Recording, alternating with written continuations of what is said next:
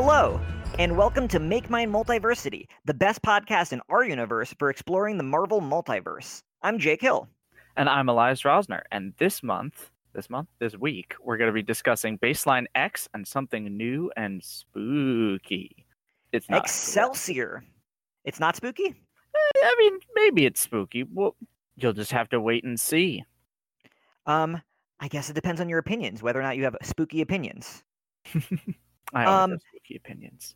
So if you're joining us newly and you don't know about our Baseline X segment, this is where Elias and I are big fans of everything coming out X-Men right now, but we're bigger fans of some X-Men than others. So we are tracking month to month how we feel about various books and seeing the rise and fall in our hearts of each of the many, I think it's 14 at this point, X-Men books. Yeah. And so we've had some big, disagreements, some very cool agreements, and also we've definitely screwed this up a couple times, but that's the fun of it. Yeah, I think this month I got everything right. I mean, I included all 14 books, so that's right. That's all that matters. It matters the most. I'm sure other things will turn out to matter.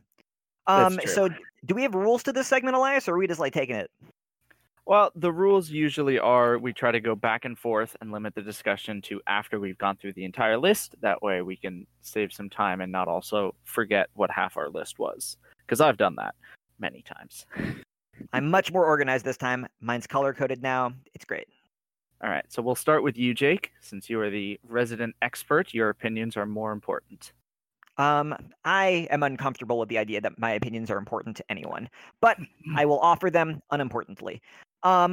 Okay, my number 14 and lowest ranked X book might be a somewhat controversial choice because if you've been following our discussion since even before we were hosts of this podcast, it is known that we have thought Fallen Angels was the number 14 worst X-Men book. It's a garbage book, but you were very kind to it early on. I think there's a lot going on there, and we're going to talk about that probably in a second because my number 14 book is Wolverine. I am hurt that Fallen Angels is no longer 14 for you, but it is still 14 for me, but we'll get to that. Fallen Angels has now moved up to 13. That is a swap from my last month choices where Fallen Angels was the worst and Wolverine was the second worst. Wolverine has fallen in my esteem. So mine has remained fairly similar. Wolverine is still number 13. My number 12 is X-Force, which is the same. Oh, we are agreeing. X-Force has fallen a little for me, but it is now number 12.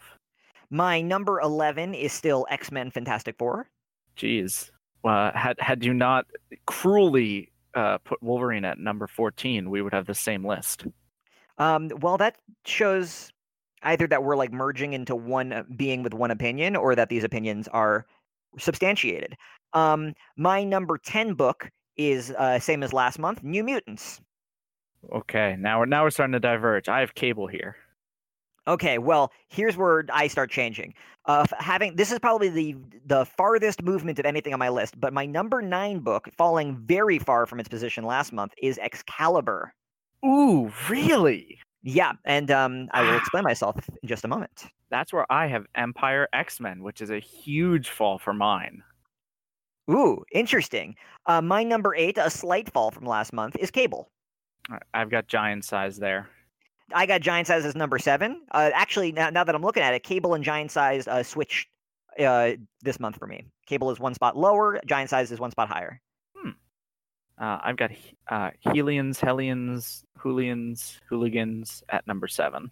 I like Hooligans. I think that actually describes the book better. They're a bunch of hooligans. Yeah. My number 6 is Empire X-Men, a very much up from last month. Respectable. And you will be happy to know that Marauders has come up the rankings to number 6. That's ridiculous. Marauders needs to come up the ranking to number 1. The rest of my list remains unchanged from last month. My number 5 is Hellions. Mine are still changing. New Mutants have moved up. My number 4 is X-Men.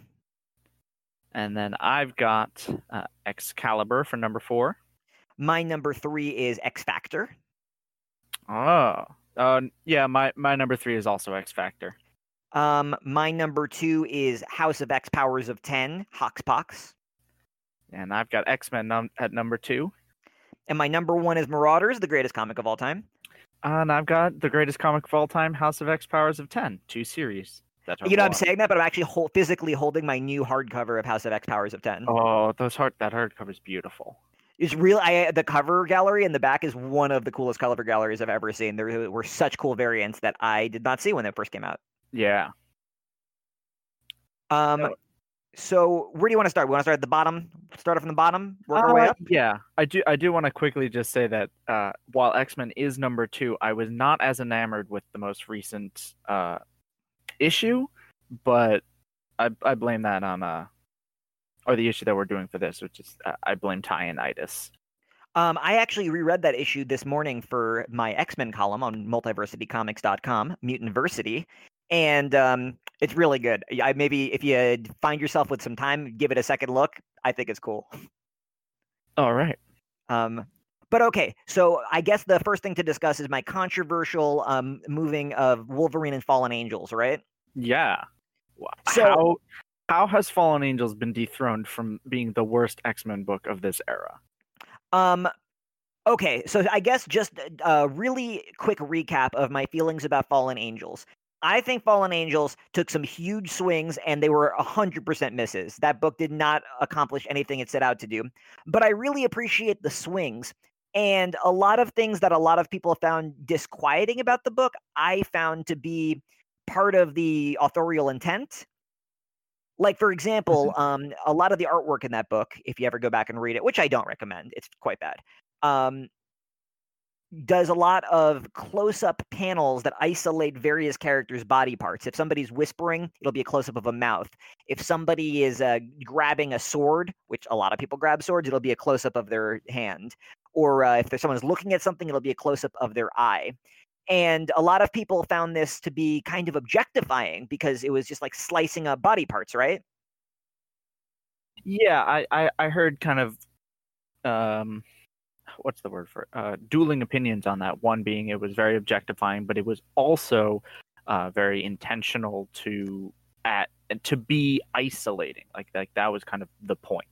Yeah, you probably heard that from me because that's my thoughts on that. But I found that since one of the themes of the book was how Psylocke is now Kwannon, and Kwannon is now back in her original body, but because of all her crazy body swap sci-fi story, she feels alienated from her own body. So by objectifying her eyes and her mouth and her hands, it's kind of reflecting her rediscovery of like her in that body.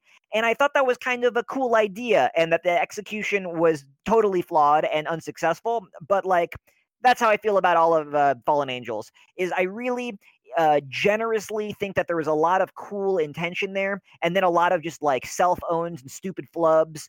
But I appreciate the swings it was taking.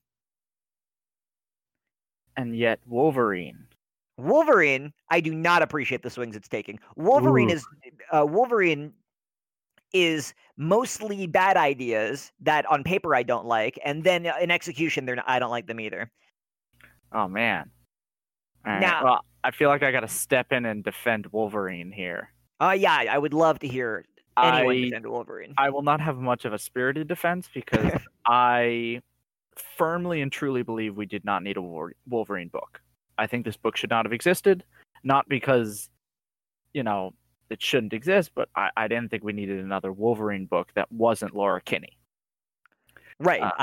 All New Wolverine by Tom Taylor, my favorite Wolverine book ever. Yeah, I would have much rather actually had a Wolverines book with her and Logan and maybe even Gabby.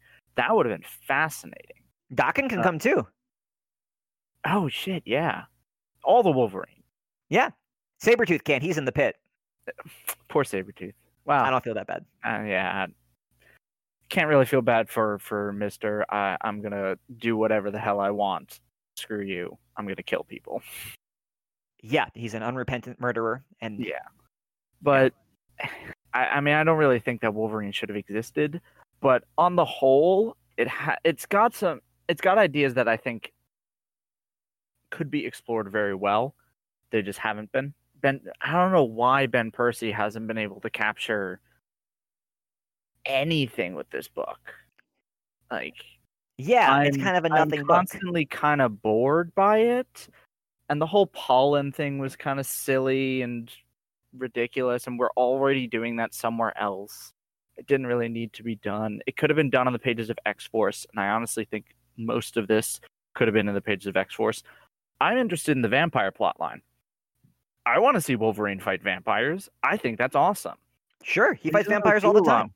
He doesn't really do a lot with that, and we've got this mystery with the hypnosis ghost lady, and I don't really know what's going on in the book. So that's why it's pretty far down for me. But I still think that it's got more legs than Fallen Angels ever had, and that's probably also because I still do not like Simon Kudransky's art on that book. It's muddy. I can't tell what's going on. Hill's writing it.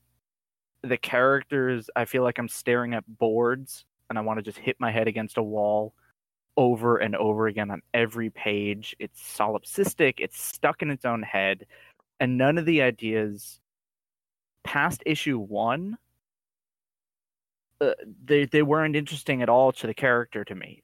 I didn't know why these characters were being put in these situations. Why was Kwannon getting all of these characters together to go fight some digital baddie in the middle of some generic city that could have fallen out of Rosenberg's Punisher run? Oof. And so it also never justified its own existence. Like Wolverine. Fallen Angels? Yeah, Fallen Angels. Well, it failed to like justify its existence, but it had a mission statement. It was about the characters who are don't feel like they can live in utopia, right? They're living in a peaceful, happy society, but these are people who are inherently, like, their character is unhappy, and which is bullshit. well, I think that's an interesting idea to that he explore. picked. Right. That's where the execution fails. But I think that's a cool idea. Yes. Now, and I think that's an idea that all the X-Men books there's this new status quo. They're living on Krakoa. It's the dawn of X. There's a lot of different, some books explore resurrection, and some books explore the politics, and some books explore the lifestyle and how the status quo is affecting everybody. And Fallen Angels, on its surface, was supposed to. Now, what totally fails for me about Wolverine is that Wolverine could have been a Wolverine book 2 years ago. It could have been a Wolverine book 5 years ago or 10 years ago. This could have been a Wolverine book in the 80s. I mean, it couldn't have, because Omega Red's in it, and he didn't come around until like 92 or whatever. Mm-hmm. But just this is such a generic Wolverine book, and the Krakoa stuff is such window dressing and has no bearing on anything. And this could have been a book, if you're gonna have a Wolverine solo book, which I assumed they would eventually. There's always a Wolverine solo book, but if you're gonna have one, it should be about how living on Krakoa affects Logan, or how that's different. Or you could explore that, but instead it's exploring how things are the same, and how Wolverine leaves and then goes on random adventures that are disconnected from everything and everyone, with boring spy characters and like weird lumberjack characters. It's just like the most token Wolverine supporting cast, and every issue has to make an excuse to get him away from the interesting stuff so he can go explore the boring stuff. And then finally, when there's something where on paper I would be like, oh, absolutely, give me that book, where Omega Red has become the herald of Chernobyl Dracula, which is an awesome sentence, and that sounds like the coolest pitch on paper. It was boring as dishwater. We never went. Yeah, it never went anywhere. He didn't even show up until the last page.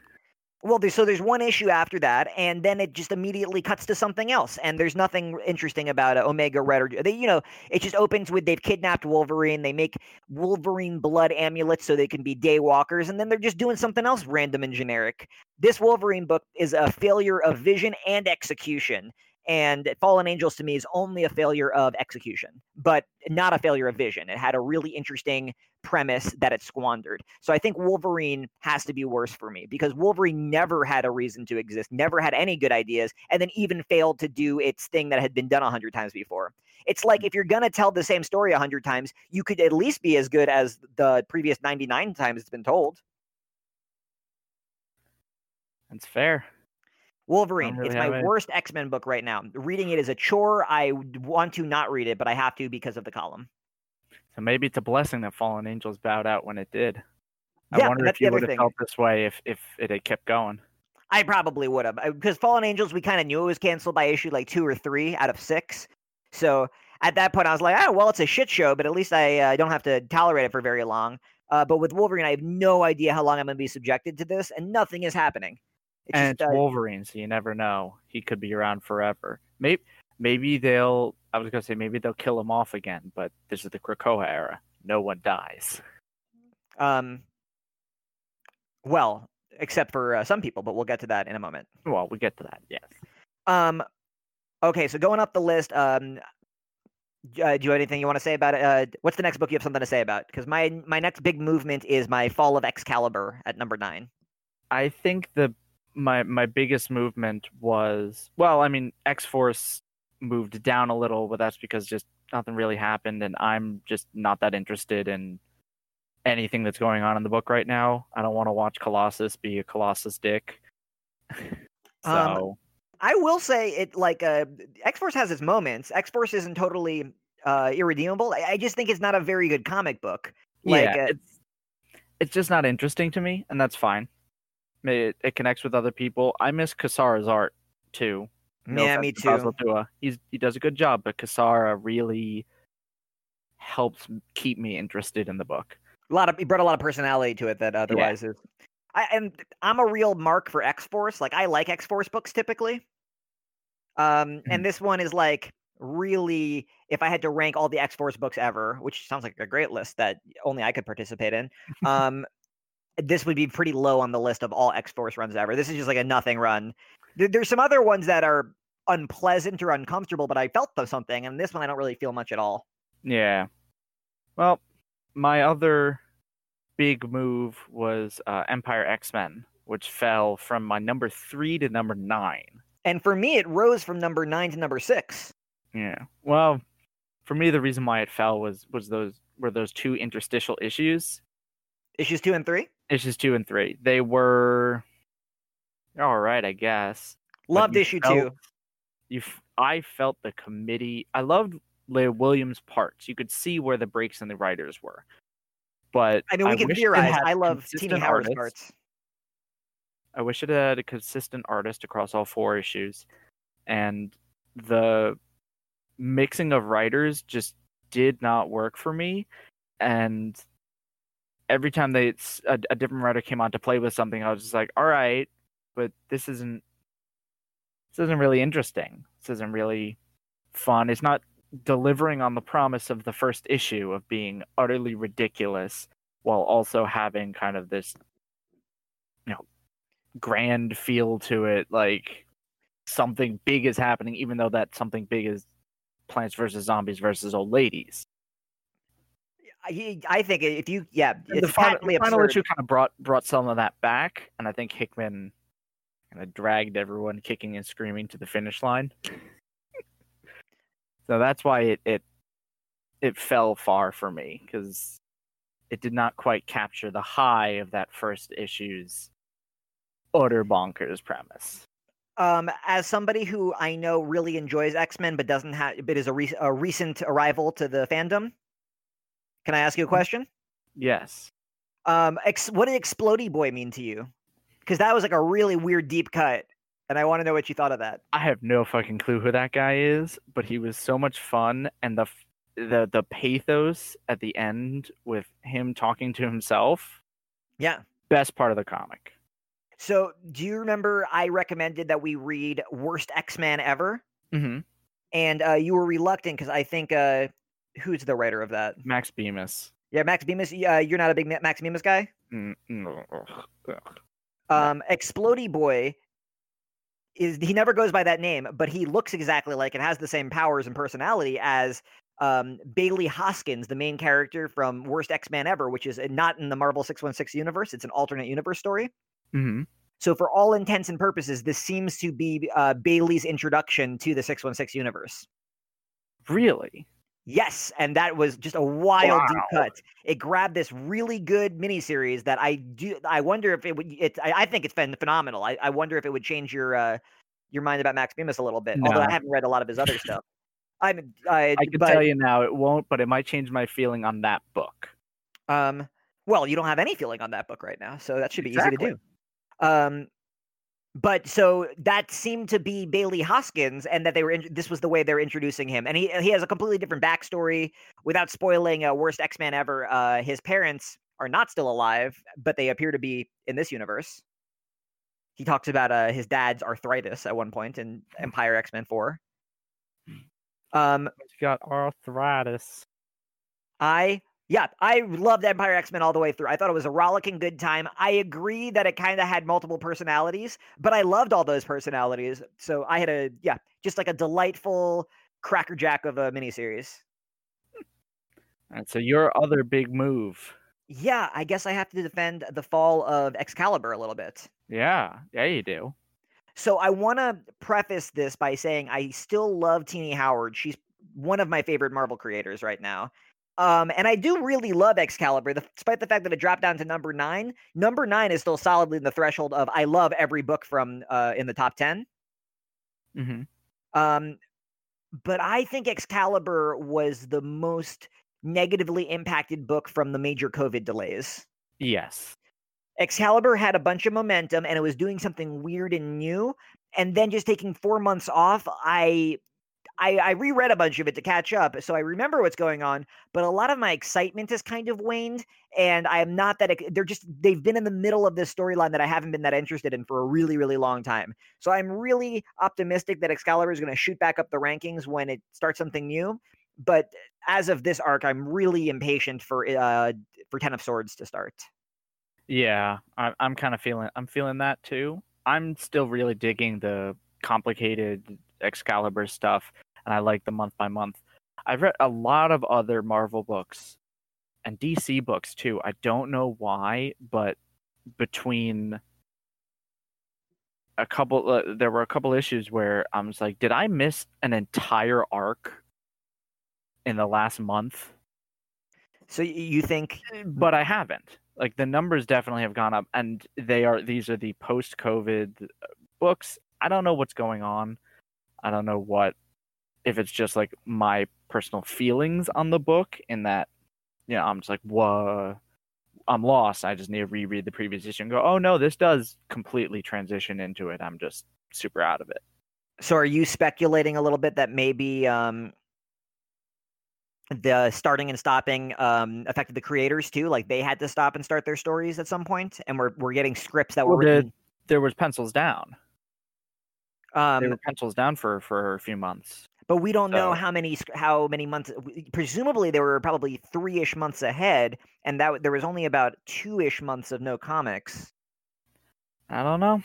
I don't know either, but I imagine that disrupted a lot of their creative momentum too. Like, can you imagine if you were writing something every month and then you just had to stop for a while unexpectedly? I bet that would really mess you up. Yeah, I'm sure there are parts where it's just like you can feel the roller coaster, feel them trying to spin their wheels back up too, just in case, especially in the editing process. Can I ask you about another X book? One more X book before we talk about the one that we're going to spend the most time on, I think? Do it. Have you read the most recent New Mutants, which as of recording is New Mutants number 12? No, that's the one I have not read. All right. I did not care very much for that issue, and that's affecting my rankings. Interesting. Yeah, I haven't reached it yet. I only just realized that I didn't actually read a New Mutants for this ranking. Oh, that's okay. But I found it to be, I mean, we'll talk about it next time then. But I liked that it was trying to say something political, but I thought it was kind of politically flaccid. It was very both sidesy. That sounds like an Ed Brisson comic. Yeah. Which is unfortunate. Which is unfortunate. Especially because I liked a lot of the character work in the writing. But yeah, I appreciate when writers take swings, and he was trying to write about something political, which it felt there was like an energy to it. It was kind of like a crackling script, and then at the end it just kind of. All right. Well, before we get to our next and probably final X-Men book we're talking about, we're going to take a short break, and then we will be right back for something we like to call the Halacha Zone.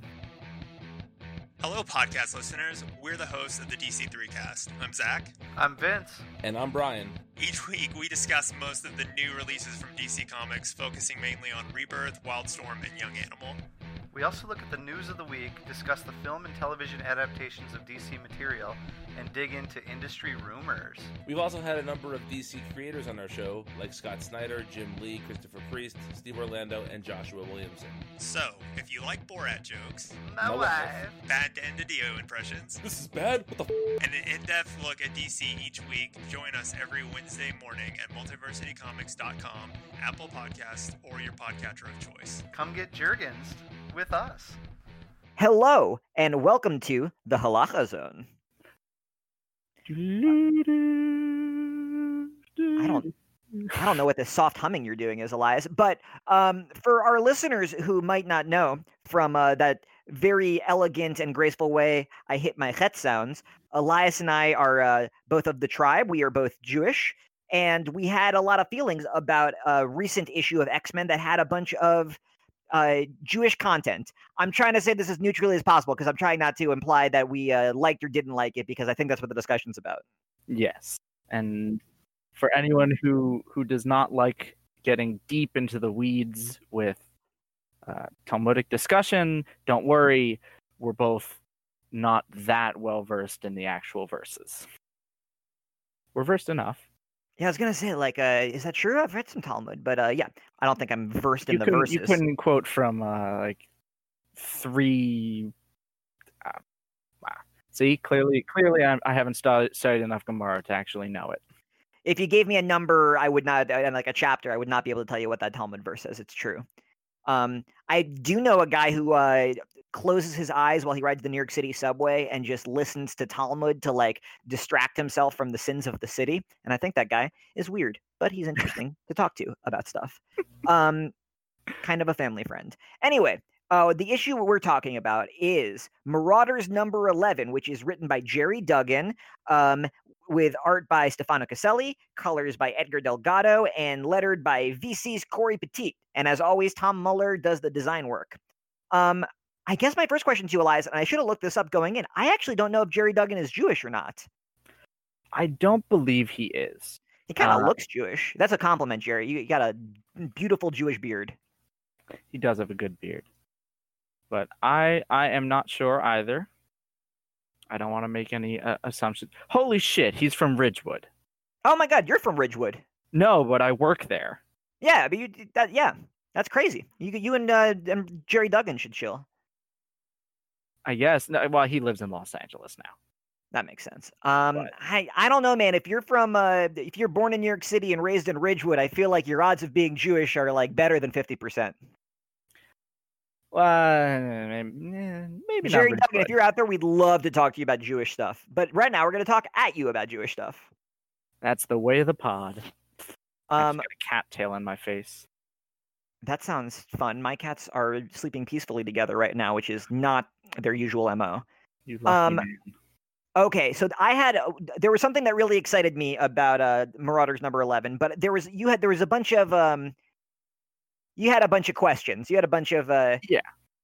So I've had a bunch of questions from the start, and I think opening this up to a wider discussion of Kate and her Jewishness and how writers write that. And this goes to a larger question of how do both Jewish and non-Jewish writers, but mostly non-Jewish writers, write Jewish characters in traditionally Jewish characters. Because I had a whole piece on Harley Quinn, the show, and I was very mad at it. And then I recently, or sort of recently, read the Women Write About Comics review of both this issue and the issue 12 cover, and they made a lot of really good points, a few that I hadn't really thought about, and a few that I was like, I kind of disagree on that. So first, I guess we'll start with the positive things that I think we both agree we really liked, which was the use of gematria and the appearance of Chai, which is life. So in Judaism, for those who don't know, every letter, in Hebrew specifically, every letter corresponds to a different number.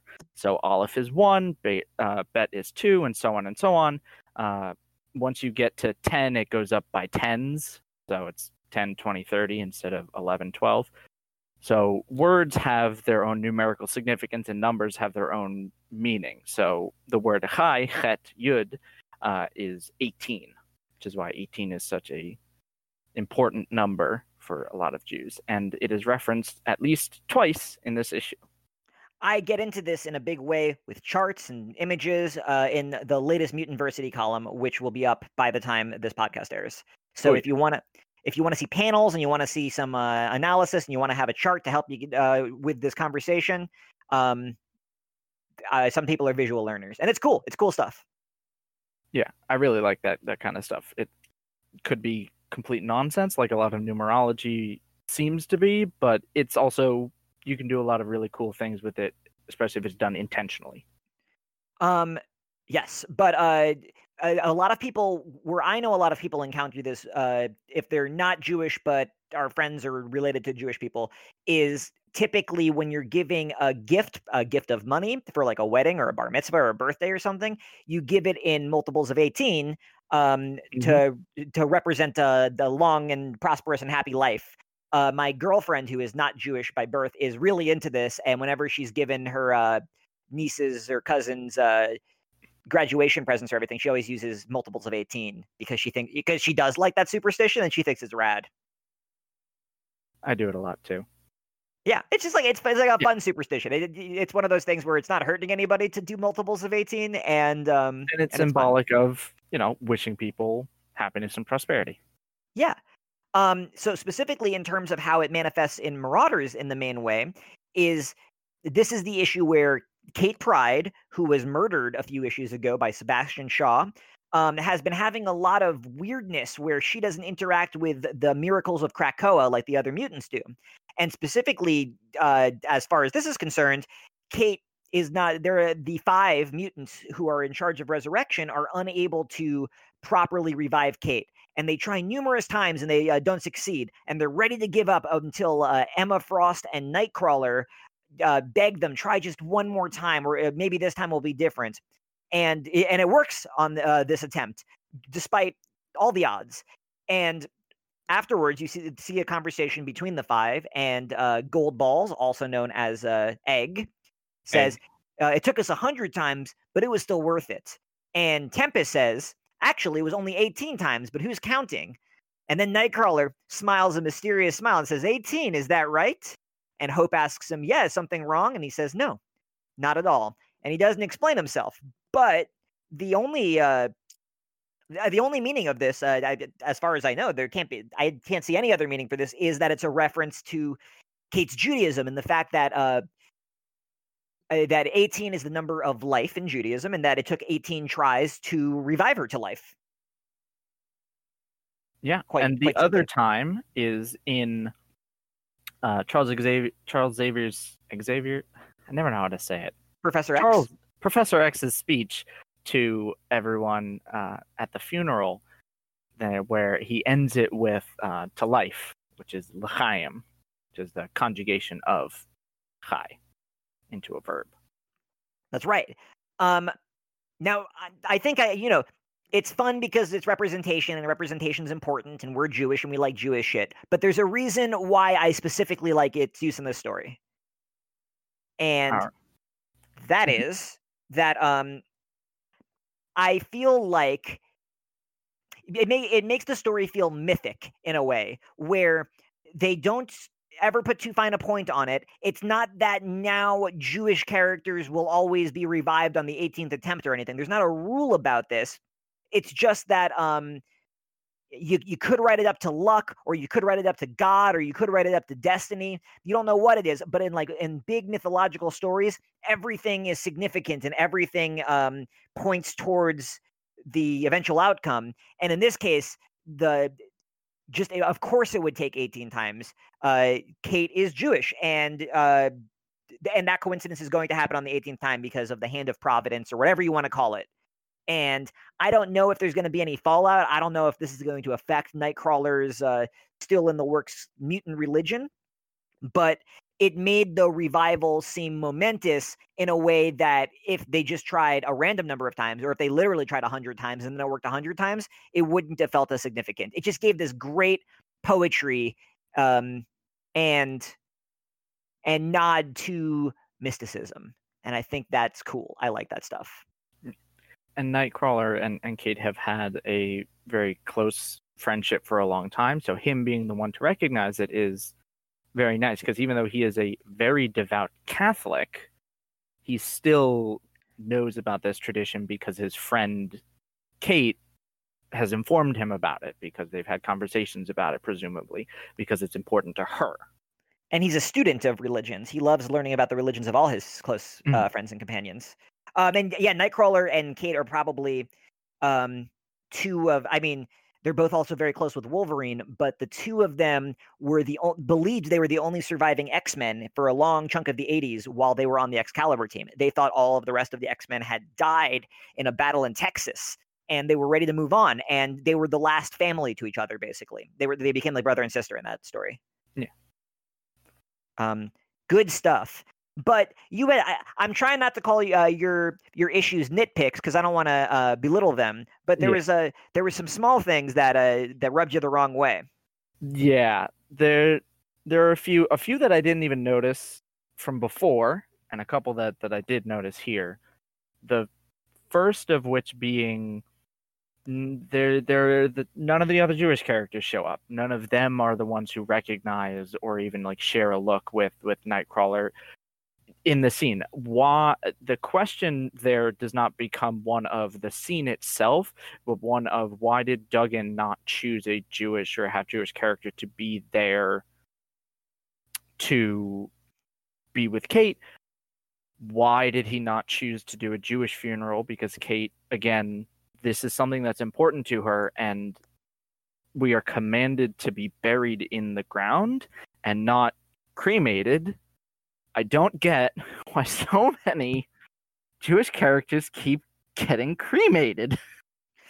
Now, this is not a thing that bothers me as much as you. The Viking funeral is very powerful. It's a very powerful image. It's a very powerful happens in Lord of the Rings.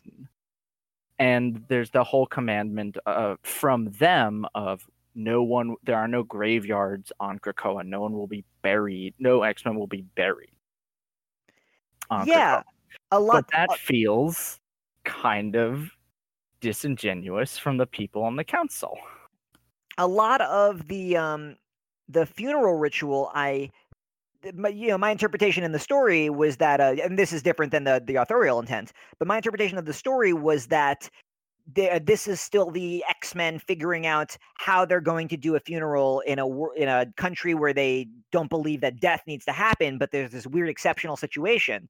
And so totally eliminating the body so that as to not have there be like weird magical confusion makes sense to me, because like we're seeing zombies over at Empire X-Men, and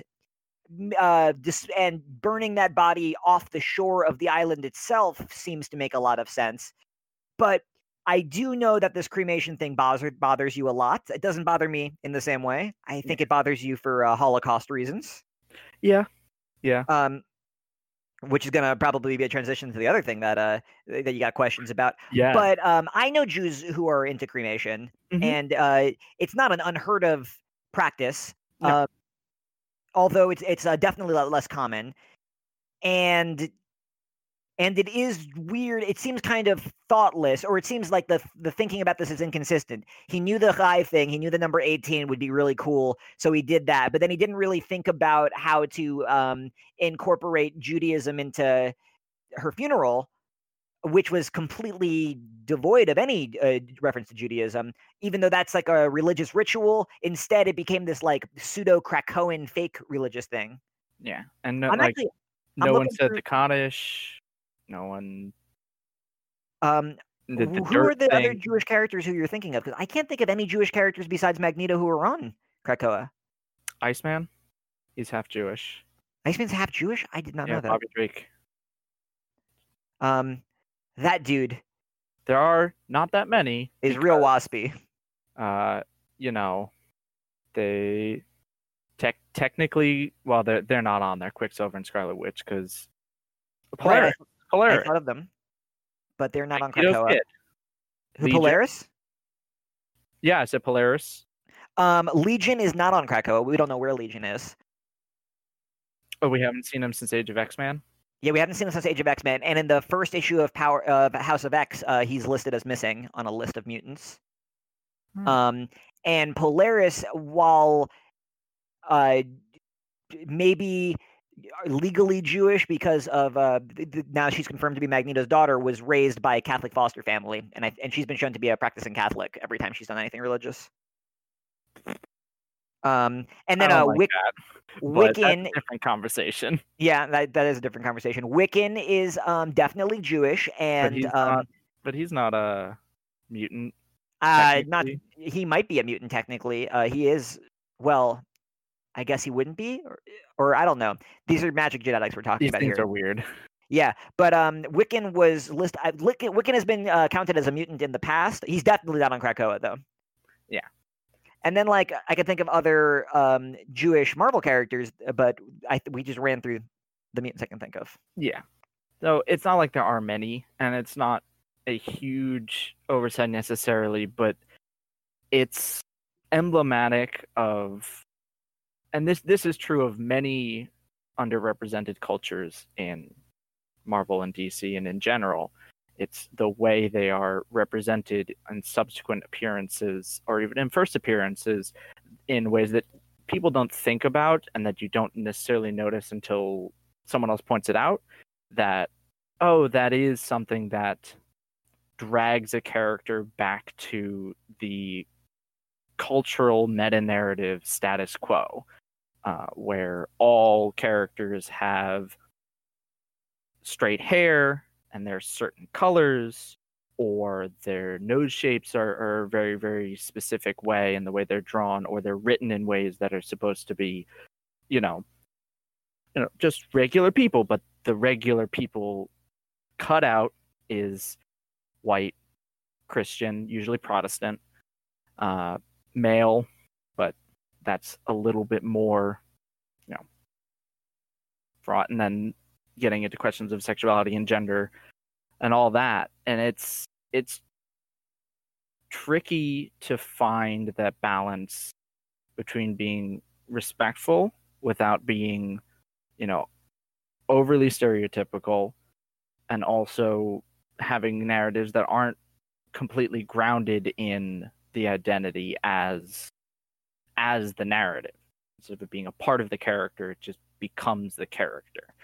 Finding that balance is hard for most writers in general, especially if you are not necessarily of the culture. And I don't know about Jerry Duncan. He may be of the culture, but it doesn't necessarily feel that way, and it definitely doesn't feel like the artists have reflected that in the same way. Like, someone pointed out that her curly hair is important because of Ashkenazi Jews. Curly hair is a dominant trait.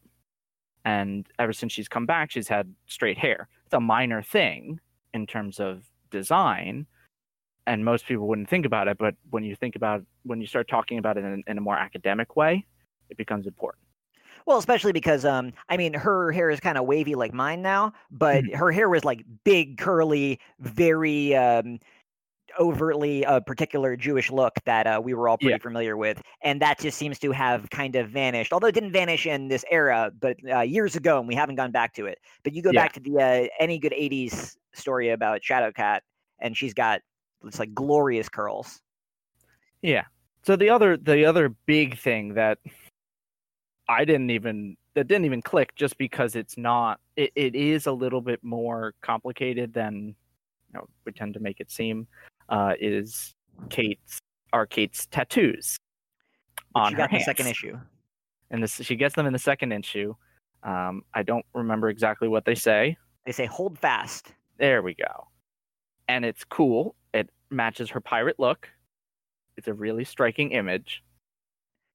But also, this is a Jewish character with tattoos on her hands. And Magneto doesn't even say anything. Like, he doesn't even go, I don't like tattoos. Like, it's not which was the only good surprises line. me because in- he is explicitly from Auschwitz, which is where they did the tattoo. I have to double check because the comics have gone back and forth on Magneto's World War II experiences a bunch of times. Is he no longer a Holocaust survivor? He's definitely a Holocaust survivor. They've done weird things to Magneto to maintain that history, including turning him into a baby who Moira raised at one point. What? That happens in the late Silver Age, early Bronze Age, whenever Moira gets introduced. So it has to be Bronze Age. But a lot of the Magneto stuff that you're thinking of is probably from the Fox movies, from when Ian McKellen played him, because the Auschwitz stuff was very prominent there. And I'm not sure if Auschwitz was ever mentioned in his backstory before those movies. And there's the only good line in X-Men 3, X-Men United. Is that what that movie's called? No, The Last Stand. X-Men 3, The Last Stand is there's like a cool part where a character who's apparently supposed to be Callisto asks him where his tattoos are, and he shows her his Auschwitz tattoo, and he says that he doesn't think that tattoos are cool. And it's a real chilling, well delivered Ian McKellen line where he's kind of calling out the youth for thinking that they're the only ones who know how to be activists when he's been doing this for 100 years. Mm-hmm. But again, I thought Magneto Testament established where he was. That's what I have to reread Testament, but that came out after the movies. Mm. And I think that was to retcon a lot of the stuff people liked from those movies into his backstory. Gotcha. Which doesn't make it illegitimate. It's just an interesting way that these things go down sometimes. Yeah. And it should. So I think we should mention here that and correct me if I'm wrong, because we have very different Jewish educations. A lot of mine happened at Jewish socialist camp. But from what I understand, the no tattoos in Judaism thing isn't actually strictly based on the long-held interpretation of Jewish law. It's a cultural thing that developed in the United States after World War II because of Holocaust tattoos. Specifically, the oft-repeated idea that Jews with tattoos aren't allowed to be buried in Jewish cemeteries is complete hogwash. That's never been true. Correct. There are translations of specific verses in Leviticus, which once again have a lot of translation issues in general and sparks much debate, which I enjoy watching and listening to these debates. But you're not supposed to make permanent marks on your skin because it is, or your body, because that is the body that God created, and you're not supposed to mess with that. And certain translations specifically say tattoo, but what they mean by tattoo depends on the translation of the word and all of that. And it depends on what denomination of rabbinic scholars you're looking at, because it is a more recent interpretation, specifically tattoos. And most likely the tattoo thing is, bullshit, because then where would the Auschwitz survivors be buried? Right, that's what comes up a lot. To be buried with the tattoo. But it has become taboo because of that. But part of the other reason why they did tattoos was because it kind of like shearing of beards, it was a sign of disrespect. Right, they're meant to be demeaning. Yeah. So fascists are real creative with that bullshit. Yeah. I think my big issue is not that she gets tattoos, because it could be seen as her trying to assert a statement and potentially reclaim this autonomy, and more so that there is no discussion in the book, and there's no it doesn't feel like it was informed. It was made because it looked cool. Now, I don't know. I said earlier that I know Jews who are into cremation, and by which I mean I actually can't think of a specific example of a Jew who I know who has wanted to and been cremated. Everyone I know has been buried in a coffin in the ground. But I do know Jews who are alive and, in our age, in our late 20s, early 30s, who do want to be cremated. I do, however, know tons of Jews with tattoos, and more than that, I know Jews with Jewish and Hebrew tattoos. I've got friends with Hebrew poems written on them. I've got Israeli cousins who are tatted like you would not believe. I got one close friend who's just got a huge tree of life, the Sephiroth, across her back. Like a big tattoo. So Judaism and the idea, you're right that Magneto kind of would be a great stand-in for a stodgy Jew who has a stricter interpretation of that. But Kate Pride being, she's from Dearborn, Michigan, so being like a Michigan Midwestern Jew who had really a rough time with her family and is discovering her interpretation of her heritage. The tattoos thing, I have a real easy time believing. The Viking funeral, you're right, and especially because if you've been following Elias's work about this recently, it has come up an inordinate amount of times that there have been a lot of Jews who seem to be casually getting cremated, and like one would be whatever to me, but once you see the pattern, it's kind of crazy. But the tattoo thing seems really in character with Kate, and one of the reasons why Marauders has been so passionately my favorite book of this era is I love Kate. She's a really important character to me, and I've said this in the past on this show, but I feel like we've had a long time where a lot of the writers are middle-aged men who grew up thinking of Kate as like an object of desire, and they write her as such, and I feel like a lot of her agency as a character has been taken away, and Duggan has been so aggressively returning her agency to her that I like what the tattoo says about that. That seems really in line with the wild child renegade Kate who grew up to be a messy pirate captain who wants to save people and be a badass superhero. So I'm really into the tattoo specifically, but I hear ya, and like more Jewish shit would be better than less Jewish shit. So have a conversation with Magneto and have her get to have that passionate speech to him. I think that would be rad. Yeah, although maybe don't just boil it all down to a menorah. Right. So I was going to say, though, this is especially one of the reasons why I liked the Chai thing so much is because that felt so specifically Jewish in a way that felt really true to the story that was being told. And I was very not a fan of, I believe it was in the Age of X-Men, Apocalypse and the Extracts miniseries by Tim Seeley.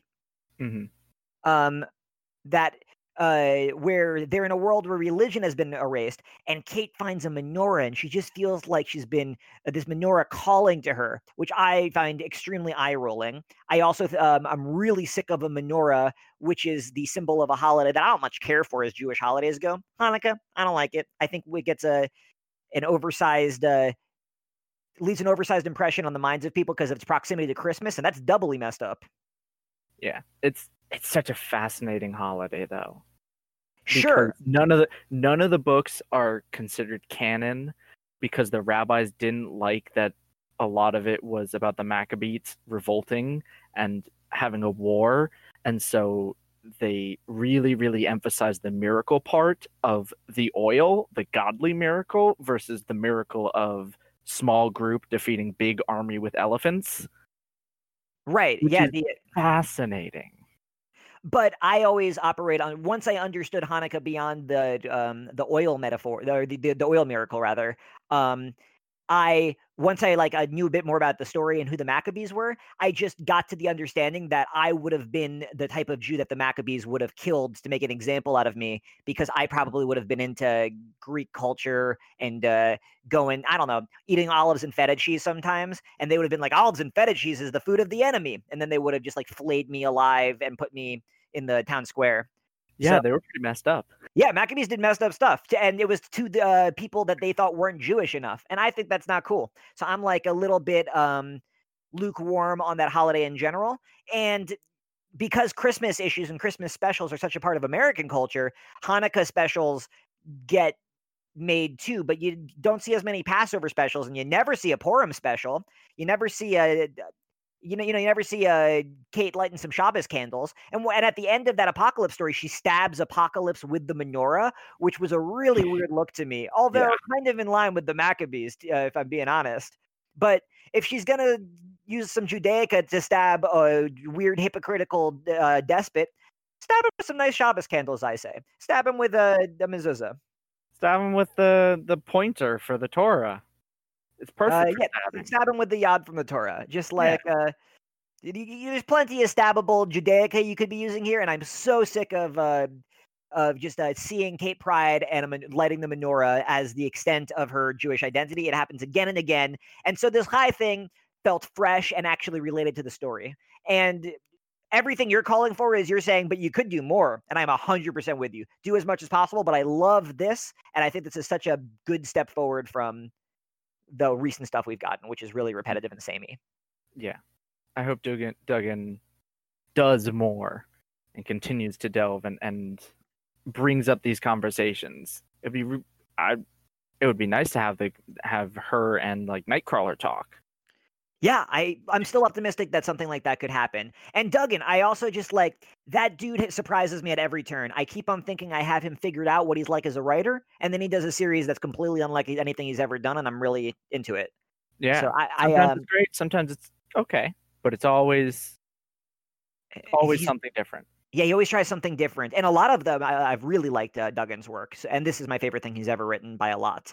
But he went from being the funny Deadpool guy to doing all sorts of different types of superhero books, and I think he kind of is a bit of an unsung hero. I think a lot of people don't appreciate his work as much as he deserves, in my humble opinion. Speaking of other events, yeah, it is time. So the Empire event has wrapped up, mostly. The aftermath issues we don't really care about because they're not part of the event. We're ignoring them. We may return to them if they end up being really essential, but not. If maybe. I'm not holding my breath. It's gonna be like, what are you doing? Just do it now. But so Empire was supposed to be the big summer event spring summer event for Marvel. Every time in the middle of the year, Marvel likes to do a big crossover event where a lot of their big stories intersect, usually around one villain or situation or idea. And I would say, we talked about this on a previous episode, but like 9 times out of 10, they're pretty garbage. Yeah, 9 times out of 10, they're very garbage. And for a while, there was a moratorium on these, and then it came back with War of the Realms, which was excellent. One of the best ever. One of the best in a long, long time. And have there been any other big events since? Oh, there was Absolute Carnage, which was okay. Had Stegman art, which is very good. I guess they've been a little bit more localized because there was Absolute Carnage, which that had some other tie-ins, but it didn't disrupt a lot of books. And House of X Powers of 10 was treated like a big event, but that didn't disrupt anything. Well, until it ended. Right, and then it just was a good book that other writers wanted to include in their vision of their own books. Yeah. But War of the Realms was the most recent big thing where other comics stopped telling the story they were telling so that Squirrel Girl could team up with Ratatusk. And God, I love that tie-in. Yeah, which was excellent. And I'm trying to remember some of the other really good tie-ins. And Miles Morales had to cross the country with a baby. I know. Almost all the tie-ins were great. If you want a full rundown, read my column Worthy from forever ago. It's a good column, and it's a good guide if you want to get into War of the Realms, which is a good event. Just lots of good stuff happening here. But we're talking about Empire. That's Empire with a Y. And Marvel announced that a while ago. It seems pretty intriguing. We were talking about it in the early days of us being on this show, but it was implied to be 2 things intersecting, which is a sequel to the Kree-Skrull War, which was the first book we read for our book club, and it was supposed to be about Hulkling finally embracing his destiny as the Emperor of both the Kree and the Skrull, because he is half Kree, half Skrull, which we talked about a little bit in our second book club episode, which related to Young Avengers, his first appearance. But Empire ended up not really being that much about it. I mean, not to say it wasn't at all about those things, but it was actually more about a race of plant aliens invading the Earth, and the Kree and the Skrull getting embroiled in that, and a lot of other characters getting caught up in the struggle of these plant people. Yeah. Then these plant people are called the Kotati. I Thank have you, no Reed. fucking clue where they're from. They're somewhere in the universe before this. They have something to do with swordsmen. Apparently, they're a big Avengers character race. They're associated with the they were an alien race that were oppressed by the Kree many years ago, and they've showed up sporadically since. Yeah. Kind of as a victimized group that the Avengers need to defend against the Kree militarism. So basically, we knew jack shit about them, and we did not realize we should have prepared, which is unfortunate and I think a little bit emblematic of what went wrong with this event. But I'm showing my hand a little. First, a little Yeah, bit. I more- disagree with that. I think it's what was the most successful to me about this event. But go ahead. I'm Ooh. sorry. Ooh. Yeah, I just wanted to first address a couple things Yeah. specifically around the scheduling. So COVID ended up basically royally fucking this event for a number of reasons. The first of which being it just destroyed the release schedule. And with these events, release schedules are so important because there's so many moving parts, and you don't want to put out, and the issues all refer to each other. So if you put one out too early, it could spoil something from a main issue, which might be more important. And there's just like a lot of these things seem pretty hard to organize. Yeah, so let me tell you, it was a mess. It was a mess. Secret Wars, which is the last event that I really can think had this problem, was always late. Bunch of issues late. So they can't, as we brought up before, they canceled every book, released a bunch of miniseries to replace all the mainline books, and then the main universe came back. The main universe came back 2 months before the final issue dropped. So the entire 616 universe had moved on before the event had completed, which is not a good look. But it happens more Empire- often than it should. Yeah, Empire had the opposite problem. It wrapped up before its tie-ins finished, which is not every issue released. So in the back of every issue is a tie-in as a chart, and it's divided up by phases. Presumably each chunk releasing together within a week or so, and maybe one or two could move a week and it wouldn't matter, like the Captain Marvel tie-in would move. But I think at one point, like Empire number 4 had come out before the tie-ins that were supposed to come out when Empire 2 came out. And also because of COVID, they canceled a lot of tie-ins. They canceled a bunch of books that had lower sales, which makes me sad because I was following about half of those. And I don't know what tie-ins they canceled. I don't remember the list of what they announced, as well as I don't know which main books were supposed to have tie-ins that then didn't, which probably for some of those books was a sigh of relief because they could get on with their story without having to deal with Empire. But that was about it with the tie-ins. Rattling them off specifically isn't important, but what's interesting about that is that, what's interesting to me is that I feel like so one of the weird things that's going to color every opinion I have about Empire is I'm so curious about the past, the present, and the future. By which I mean, in the past, they marketed it to be one thing. And the marketing of comics always feels very important when you're following them month to month. And then the release schedule and the way the books informed each other and affected each other also was pretty messed up. And that made the story a little bit hard to follow.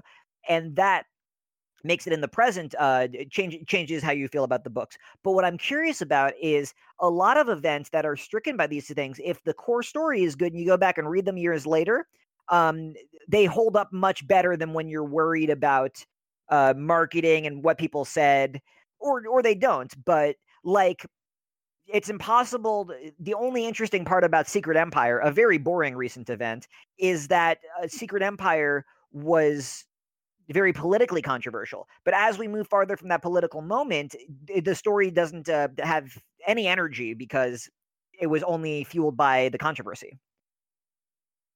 Yeah. Whereas something like Infinity, I think the marketing of Infinity, which was a Jonathan Hickman Avengers event, the marketing of that was pretty confusing. It wasn't clear what that event was going to be like. But if you go back and read it now, it's actually a really solid story.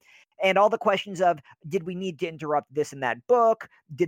Was this worth it? Did this live up to the hype? Are irrelevant now. It's just like a cool outer space war story.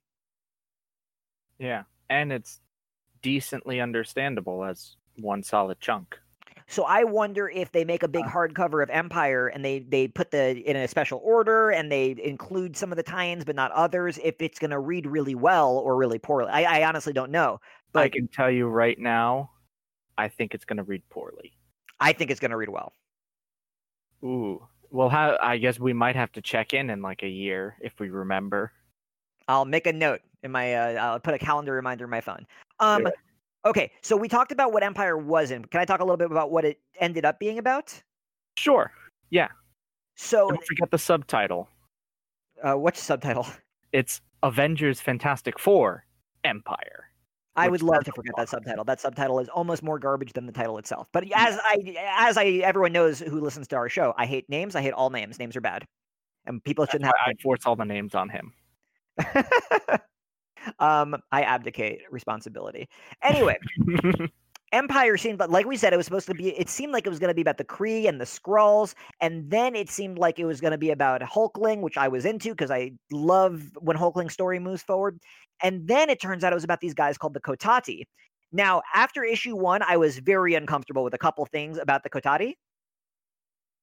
Specifically, that if I was to describe if someone who doesn't read comics and they don't know who the Krees and the Skrull are was like, so what's this comic about? It's about a group of aliens who pose as refugees to arrive on a planet in a caravan, but secretly end up being genocidal terrorists.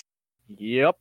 And I don't know how that got away from the writers, because I firmly believe that is not the message that they wanted to espouse in their comic. Like, that's very opposed to what I know of the politics of Dan Slott and Al Ewing. Although I know there's a lot of people who aren't happy with Dan Slott's politics, but they're not that. He's not a refugee alarmist. That's not like what he's about.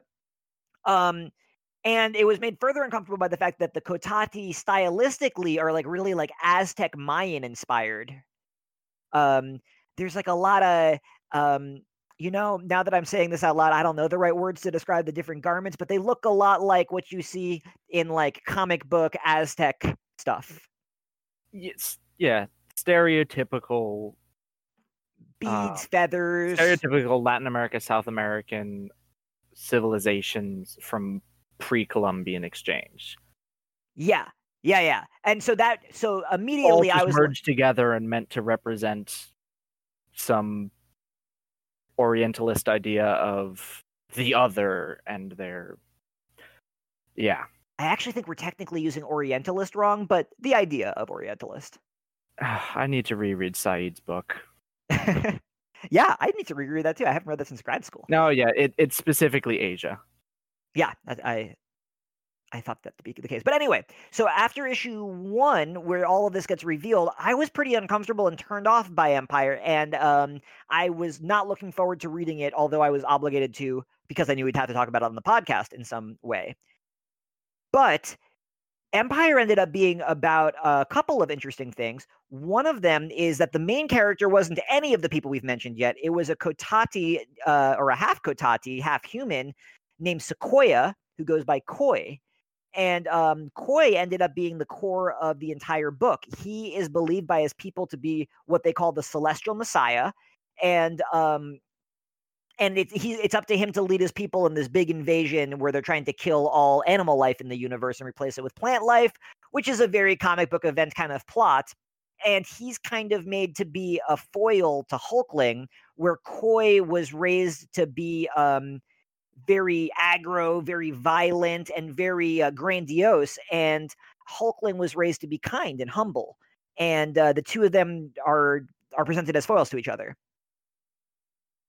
And that ended up being what the series was about. It ended up having to do nothing with what they said it was going to be about. And it ended up not really having to do a lot with the secret evil refugee caravans. It was about these two guys who were raised differently, who were put into similar positions, and like, what do they do? And I thought that was the interesting part of the story, was the character study of the differences between Hulkling and Sequoia. And then the other aspect of it is that Al Ewing and Dan Slott, were the two writers of this series, and we should give the rest of the credits in a second. But something that Al Ewing does that I always love is Al Ewing, from what I understand, is not a big comic book reader. He knows all this trivia that he can rattle off the top of his head, but he has a meticulous research process. And so a lot of the plot points in Empire were these like deep cut old Avenger stories that had been dropped in the 70s, like way back in the day. And like specifically regarding the characters Mantis, as seen in the Guardians of the Galaxy Volume 2 movie, although she doesn't really resemble that character much at all. And Swordsman, who was an early Avengers character who hasn't been seen in many years. And yeah, and there's like a lot of complicated stuff, and I don't know if it's that interesting of us to parse like Swordsman and he dies and gets replaced by a plant, but then he got the memories. This is like comic book stuff like that. But I like it when Ewing uses old continuity to inform new stories. I find that he writes it very well in a way that's presented that you don't have to have read those old stories to understand it. He's writing it to teach you about the old story, and it makes the story feel weightier because since it draws from the past, you feel like it's going to continue affecting the future. Yeah. Do we want to give those credits really quick for Empire? Yep. So the art is by Valerio Schiti, and it's colored by Marte Gracia and lettered by Joe Caramagna. All heavy hitters, by the way. That's like a great creative team, I think. Yeah. And it's a very shiny book, which sometimes I really like, and sometimes I'm like, wow, this definitely, I'm going to look back on this in 10 years and be like, that was that 2010s look. 2020s, baby. One of the 2020s. Early 2000s and go, that's that early 2000s look. Look at all that bloom. Yeah. So you're much cooler on this than me. Did you hate it, or you just you didn't do nothing it? I didn't hate it. It had a lot of ideas that could have worked, and I think part of my problem has to do with the way it all played out, as well as not the marketing but the setup. So I agree with that. From the start, the title is Avengers Fantastic Four Empire. It's a stupid title, but that informs the narrative, and it tells us the Avengers and the Fantastic Four are both very important. Both the Avengers and the Fantastic Four had a zeroth issue leading into the first Empire issue, which told the story from the Avengers and the Fantastic Four's perspective. All of this was supposed to be a damn smokescreen so that when the Khotanti turn evil in big air quotes, we're all surprised, as well as the characters, and then the whole dynamic shifts. Yeah, and there was miniseries, Empire Avengers and Empire Fantastic Four. Yeah, and that happened, but that's kind of incidental because like Empire Avengers isn't actually focusing on the Avengers that go into space. It's focusing on like Man-Thing and I think Blade is in there. Like the Avengers and Aaron's Avengers being used on some throwaway mission. We'll get to the tie-ins in a minute. Sorry, didn't mean to get you ahead of yourself. No, that's okay. But I'm pretty lukewarm on the event because also it's kind of boring. I got through, I read the whole thing, and I was like, all right, what was accomplished here? What did we learn about the Fantastic Four or the Avengers? What did we learn about Hulkling, and what did we learn about Koi? And I guess we learned the most about Koi, and even that was that society that like you said, that these are two different people who were both celestial messiahs, and how were they raised affected the way their outlook on the world and how they utilized their power. But then Hulkling wasn't even there for most of it. Right, because he spoilers. We're going to talk about what happens in this comic. Yeah, we're going to spoil most of Empire. Hulkling was replaced. What got me to write it off a lot more. Right, because it turns out Hulkling for a large run of this comic was replaced by a Skrull imposter, like you do. It's a Skrull story. As you do, and I have no idea when that happened. I don't know why it happened. I don't know how it happened. It's never established. It's never really shown. None of the tie-ins address it. I'm assuming that was one of the canceled tie-ins. Maybe that's the case. Now that you're mentioning it, I'm having trouble remembering the exact moment. But this didn't bother me. Like a scroll replacing somebody at some point is just like. It's par for the course, but like it felt disingenuous, especially because it was Hulkling and they weren't. That Slott and Ewing didn't do a good enough job of giving us danger warning signs that something was wrong with him until he literally transforms into big spiky monster man. Right, and then he has to fight the imposter. The actual real Hulkling has to fight the imposter, which is kind of well, okay, so I'm not trying to push you ahead of yourself, but what you're getting at is to me the Avengers stuff and the Fantastic Four stuff was so weak. Anything that the main team of Avengers was doing, could not care less. I guess I kind of liked I don't know who was scripting more for which parts, but I liked Slott and Ewing's voice for Tony Stark in this. I thought they wrote an okay Tony Stark. Same for Fantastic, he was okay. But their role or impact on the story, did not care for. What I really liked was there was you called it a 3-shot? Is that what you called it? Yeah. The Lords of Empire 3 1-shots, or 3 shots as we're calling it. Celestial Messiah, Swordsman, and Emperor Hulkling. I thought all 3 of these issues were pretty strong to phenomenal. And that was the story that I really was interested in, was this complicated family dynamic between Koi, his father, who was sort of Swordsman, but was sort of this other being entirely, and Mantis, who is a character that I admit I really love. I love Mantis. And I thought that their messed up family thing was really interesting. And I liked that at the core of this. And then on the other side with the Emperor Hulkling one-shot, I really liked, I think I mentioned this when we talked about it another time, but it felt like a fairy tale where Hulkling is a magical prince, and it turns out he's a magical prince of 2 different nations, and he's going to be the king of space, and he's got a magic sword and a cute witch boyfriend. Just I like that one of them was in a fun fairy tale that was a little dark, but it could be a really gay, trippy Disney fairy tale. Mm-hmm. And the other one was in a really dark, kind of grim fairy tale. And just if you take out all the Avengers and Fantastic Four and you're just left with Empire, I liked that central dynamic. And then the fake outs and the betrayals and the court intrigue and stuff, that was cool. That was okay. But Emperor Hulkling it's gonna be one of my top issues of the year. When we give awards at the end of this year, I'm gonna nominate it for a bunch of stuff. Wow. I also really want to quickly mention that issue was written by Chip Zdarsky and Anthony Oliveira and penciled by Manuel Garcia. And I'm pretty sure this is Anthony Oliveira's first comic script. He is a wonderful follow on Twitter. I like everything he has to say, and he's fun and funny and insightful about gay interpretations of old Christian texts is kind of what he writes about a lot. Nice. And I thought I could see, I'm pretty sure I could see him in that issue in Lords of Empire, Hulkling, and I just thought that was such a fantastic issue.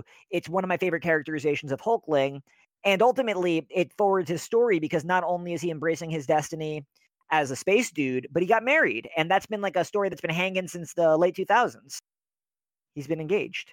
Yeah, I was a little cooler on Emperor Hulkling, and I think in part because I read it right after reading the first couple issues of Empire, and I was like, all right, cool. And the one shot didn't do a lot for the event. What I was seeing in the event was not reflected in the one shot, and what I was seeing in the one shot was not reflected in the event. And it felt like, I don't know why this had to be packaged in this way instead of being a bigger part of the event or set up for the event. And it also undercutted a little of the tension that I was looking forward to. I was looking forward to the tension of, oh, cool, my boyfriend is now space emperor dude for this new army. I don't know how I feel about that. But in the issue, it makes it clear that Wiccan was not on board, but they talked it out, and they have, because they are the good boys and they have a healthy relationship, they discussed all of this beforehand, and so it wasn't this big surprise. The Hulkling ran off to become emperor of these two armies for question mark, question mark, question mark. But the issue itself is, as you said, very well done, and I just don't think it was a good tie-in issue. If anyone with any Marvel influence out there is listening, give Anthony Olivier a Young Avengers series. It will be the best Young Avengers ever. I loved it. He put Prodigy and Speed in a scene. I thought they were delightful. It seemed really. I saw people I know reflected in that book and in all their like silly messiness, and I'm sure that those are people from his life. I loved that tie-in a lot. I also like the Celestial Messiah and Swordsman tie-ins. I thought that there was a bunch of anti-imperialist stuff in Vietnam because Mantis, despite what you would think from the movies, is not from outer space. She's from Earth and from Vietnam.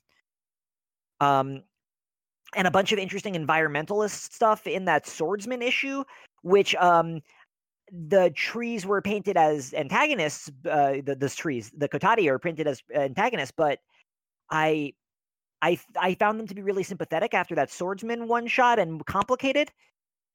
I guess my verdict overall is, you know how people used to make those Star Wars edits where they would try to improve the Star Wars prequels by taking stuff out and putting stuff in? Yeah. One day someone should make an edit of Empire and only put in, maybe I'll do it, but like cut it up and take out a bunch of the stupid Avenger stuff and the stupid Fantastic Four stuff and make it a much more focused story about these two families at odds. And I think it's going to be like an above average comic at worst. And it might be pretty fantastic. Yeah. I think you could be right there. They picked the wrong focal points. Yeah, and the marketing and everything was so determined to trick people that I think going in we all had a sour taste on. We didn't know what it was going to be about, and we had prepared ourselves for one thing, and I think that always blows up in your face when you try to hide something like that. It doesn't help that almost all of the other tie-ins are weak sauce. Yeah, forgettable. Yeah, and we talked about Empire X-Men already, but the other. Empire X-Men was fantastic.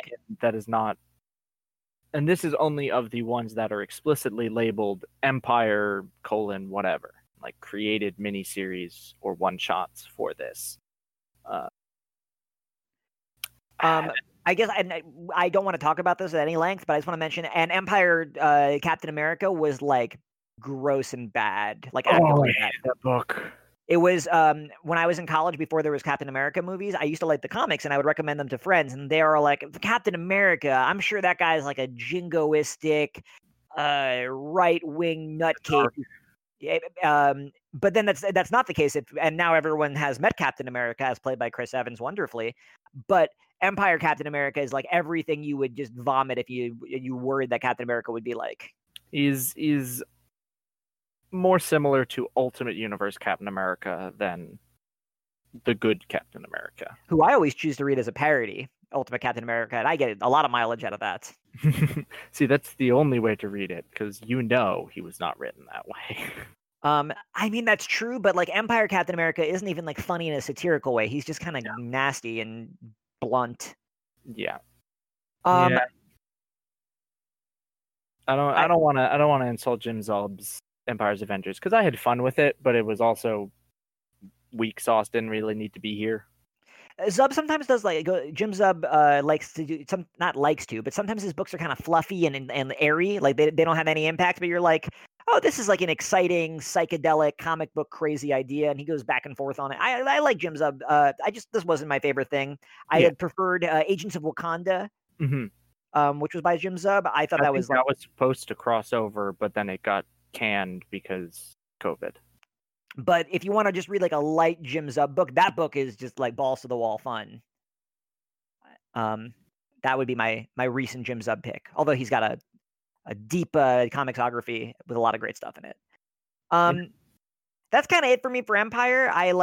Sorry that COVID messed you up so bad, Marvel. Better luck next year. Yeah, and maybe put a little bit more setup into your events. And like a little bit more care.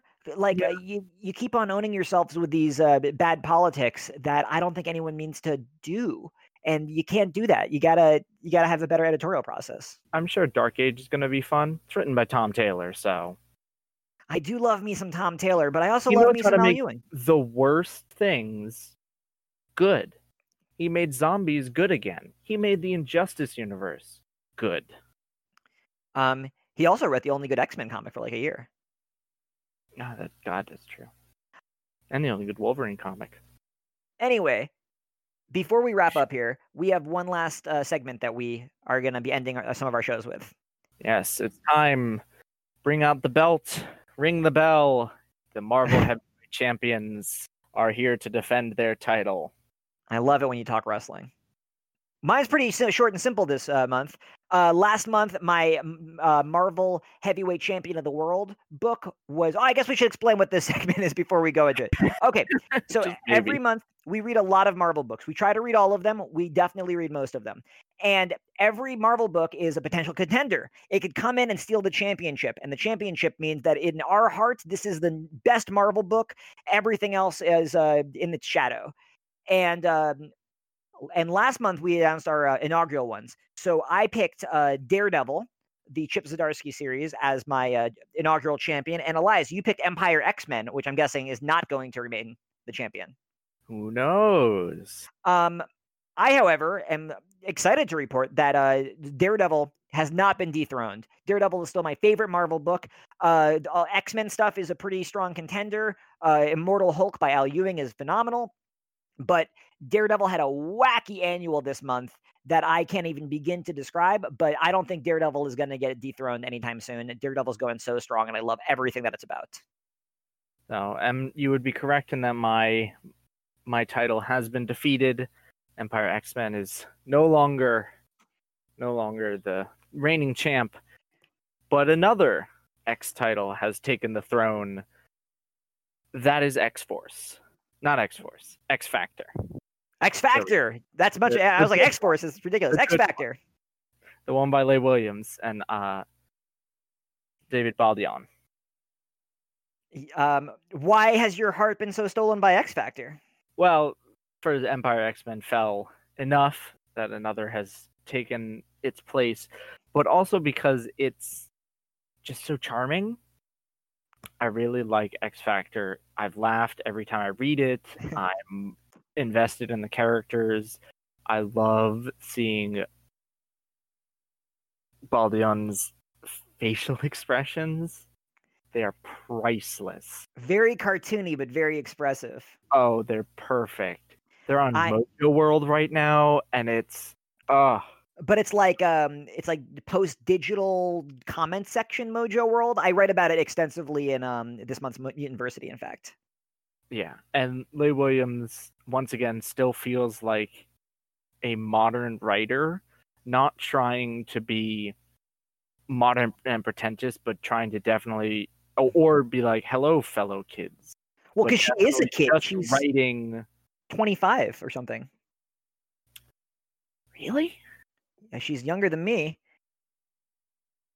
Well, that makes me sad that I have not done quite as much good work as Leigh has, but I can't feel too bad because I know a lot of writers that never did anything until they were like 70. So I've got another decades. But back to X Factor. Yeah, go ahead. Well, I was talking to my girlfriend about X Factor, and one thing that I said was that there's some things about it that are just like ineffably millennial, that if I showed it to somebody who was of a different generation, I think they would just blink at it and not react at all.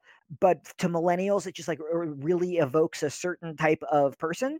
For example, there's a cute monster puppy that they name Amazing Baby. And yeah, there's a little werewolf that they call Amazing Baby. That's the name of the puppy. And that's just like such a weirdly specific millennials on Twitter thing to name your monster puppy Amazing Baby. And I can't explain that. If you get it, you do, and if you don't, you don't. But that's like that's the specificity. She seems so fresh and young because she is, and she's talented on top of that. So like she doesn't seem hello fellow kids because she is a fellow kid saying hello. But she also doesn't feel like, and maybe this won't be true in 5 to 10 years when I look back on the book, but it doesn't feel like if I were to read a 90s book where it's like, where even the writers were considered hip and groovy and with it. Yeah, but with the exception of Rob Liefeld, they were all in their 30s or 40s. This is true. And Rob Liefeld was like 18. Cannot be called a good storyteller necessarily. Outside of the context of the books that came right before him. We should do a whole episode on Liefeld sometime. Yeah, I'm going to break out that Panel X Panel one shot on Liefeld because I think that really helped inform my view of him. We'll call it the rise and fall and rise and fall and rise and fall of Rob Liefeld. Yeah. But that's a great pick. I think X Factor is an awesome champion book. Do you think it's likely to be dethroned anytime soon, or do you think it may reign a long time? I'm not sure because I have a few books that are very, very strong. X-Men is always waiting in the wings to blow me away with just a single issue. Immortal Hulk continues to be consistently great. Daredevil continues to be consistently great. And you never know what's coming up on the wings. Like, we're going to be getting that Children of the Atom book with Vita Ayala. And I don't know what else is coming. There might be an issue of Dark Ages that just I have to sit back and go, oh, we found it. This is my new fave. And then I might read an issue of Venom that happens to blow me away. I don't know. I doubt it. You're just open to the possibility. Anything could happen. Yeah, and anything could happen. And I know a bunch of books that have the potential. And I would be very surprised if some of the other books, like if Fantastic Four or Amazing Spider-Man puts out an issue that dethrones it, I will be utterly shocked. But it could happen. There have been moments where I'm like, this got good, and then instantly thrown into the trash can, burnt, and then made into a TikTok.